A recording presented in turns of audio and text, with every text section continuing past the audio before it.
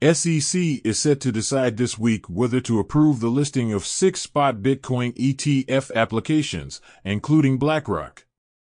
Telegram raised $210 million through bond issuance, with Telegram founder Pavel Durov purchasing approximately a quarter of the bonds.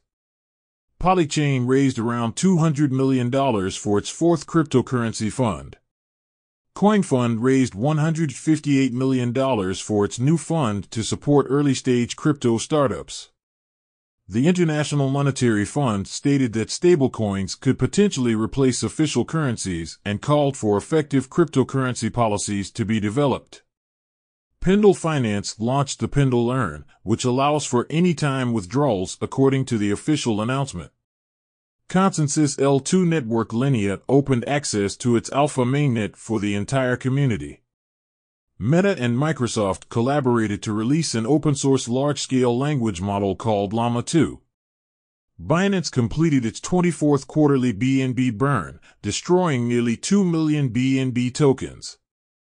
The Australian Securities and Investments Commission revoked FTX Australia's AFS license.